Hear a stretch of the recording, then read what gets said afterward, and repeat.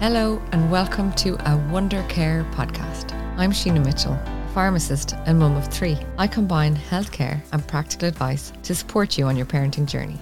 This week, I'm talking all about measles.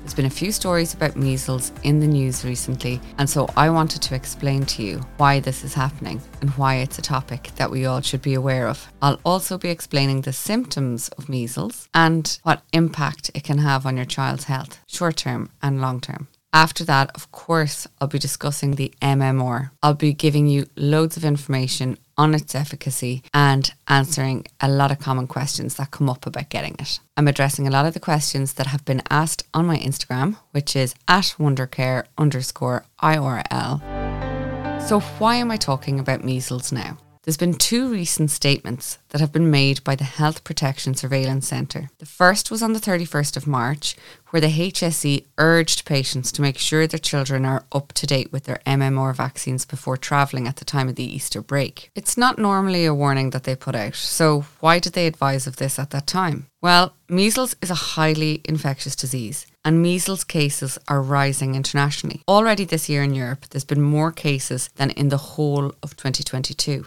According to the ECDC, 242 cases were reported in 12 EU countries between January and April this year. These occurred in Austria, Belgium, France, Germany, Italy, Poland, Romania, Slovakia and Sweden. I'm listing the countries because some of these are common holiday destinations. Then, up to the 14th of June, a further 22 cases were reported. 4 cases have occurred in Ireland so far this year. There's been 1 reported measles-related death in the Netherlands this year. There are thousands upon thousands of cases occurring in countries like Yemen, Pakistan, Somalia, Afghanistan, Indonesia, India and more. The ECDC assessment is that COVID has led to a decline in case reporting worldwide and recommends active surveillance, public awareness and higher vaccination uptake to form a proper response to possible increases in the number of cases and outbreaks. So that brings us to the second statement from the HPSC on May 24th. It announced that measles had been added to the list of infectious diseases requiring immediate notification to the HSE. This means now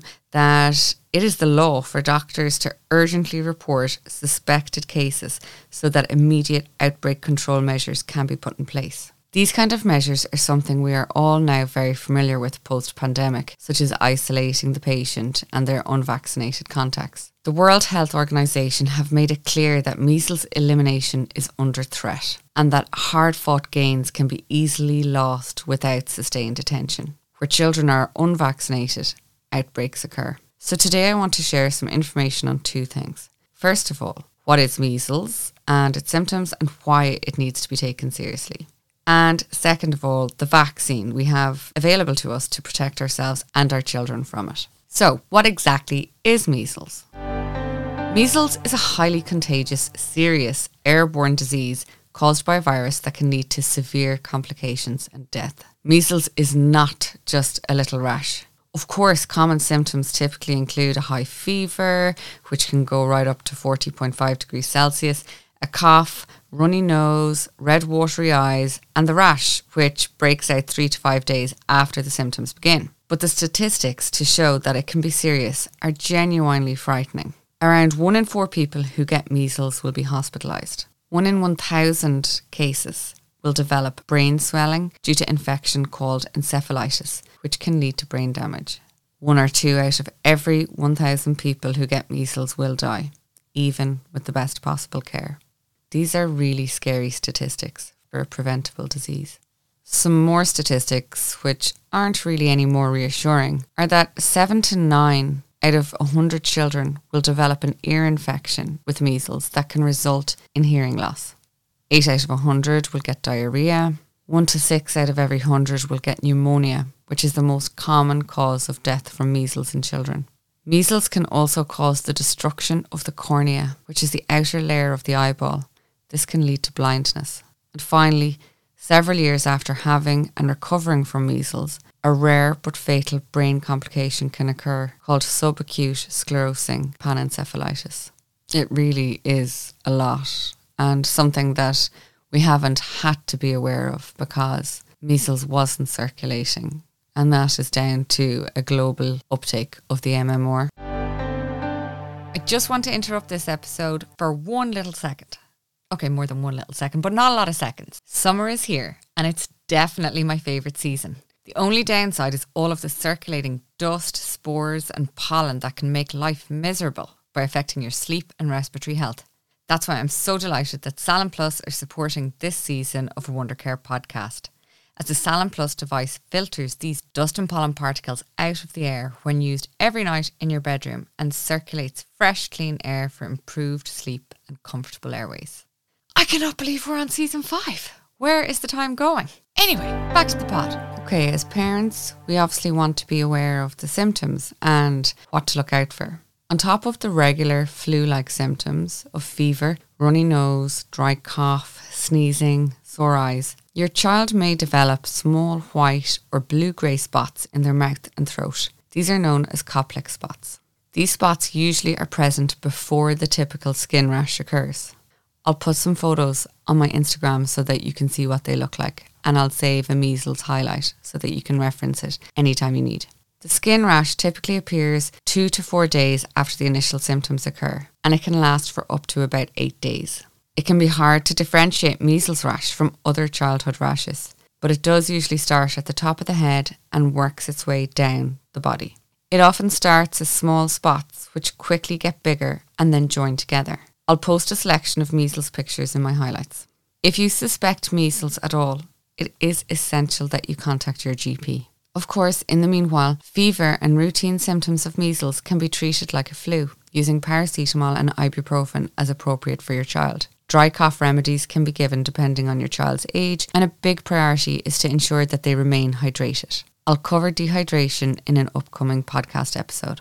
Whilst of course treating the symptoms is sensible, it is crucial to contact your GP because they'll be able to monitor your child for complications. The people who are most susceptible to measles and its complications are children under 1 year of age, pregnant women, and people with immunodeficiency. Okay, it's time to talk about the vaccine. The MMR vaccine was introduced in 1963. At that time, measles epidemics occurred every 2 to 3 years and globally caused an estimated 2.6 million deaths every year. We are lucky to have a safe and cost-effective vaccine at our disposal, provided for free under the state immunisation programme.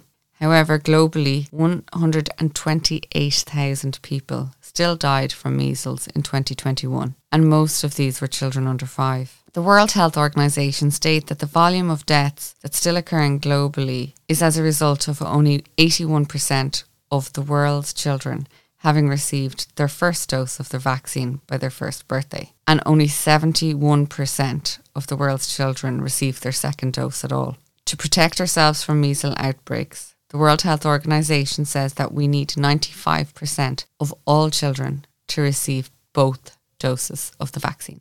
In Ireland, we are falling short of the 95% target by around 5%. This leads to an opportunity for measles to penetrate our communities. There is no doubt that every parent wants to keep their child safe, and the MMR is the safest way to do this. If you're unsure if your child received the MMR, or yourself even, contact your GP to confirm. The measles vaccine was introduced in Ireland in 1985. The number of cases dropped from 10,000 that year to 201 only 2 years later in 1987. These vaccines are really effective. So some more information and facts about vaccination. Children should be vaccinated at 12 months of age, and again in primary school or at their GP at 4 to 5 years of age. I did receive questions about whether your child will be considered vaccinated after their first dose. And yes, they will. But to maintain a high effective level of immunisation, they do need to receive that second dose, or else the efficacy of their vaccine will not be maintained. So if your child received one, but not both vaccinations, they should receive the second one as soon as possible. It is never too late to be vaccinated for measles. In the past, some kids missed out on vaccination due to an egg allergy, but now we know how rare a reaction is, and it actually can be given to children even if they have a severe egg allergy. You just have to flag it to your doctor or nurse. There was a huge amount of serious misinformation in the late 1990s about a link between the MMR and autism. This has been completely disproven. It is wrong information. But as a result of that, there may be adults out there who are aged 20 to 25 who have not been vaccinated. So I'd urge any of those to check with their GP. Obviously, this is a choice your parents would have made, not you as an infant. So you can check back in with your parents as well. Please be reassured that extensive research involving over 500,000 children showed that levels of autism are unchanged by vaccination status. In fact, Dr. Wakefield, who made the false claims and representations between the link of the vaccine and autism, was struck off the Medical Council as a result in 2010. So the reality is that with all vaccinations, minor side effects can sometimes occur. Examples of these are discomfort or redness at the injection site that affects around 1 in 10 kids. And a rash can occur in about 1 in 20 kids after the measles vaccine. Indeed, this happened to my own children after vaccination. It's important to know that this goes away by itself within 6 to 12 days and it is not contagious. 1 in 20 kids may experience swollen glands or joint pains after vaccination. When you compare these risks to the risks that measles itself bring, these pale into insignificance. I really don't want to sound like a scare merchant. It's just that measles outbreaks are currently happening in Europe and our vaccination rate has dropped about 3% in the last few years. This is probably most likely due to the pandemic, and I just wanted to paint a picture of the bigger view and highlight that now is a good time to check over your vaccination records and to make informed decisions. I really hope that you found this episode helpful. I'd be delighted if you could give us a little review on Apple Podcasts or Spotify, and feedback, of course, is always welcome in addition to any questions you may have by contacting me through Instagram, and you can find me at wondercare_IRL. Thank you so much for listening. I'll talk to you again soon.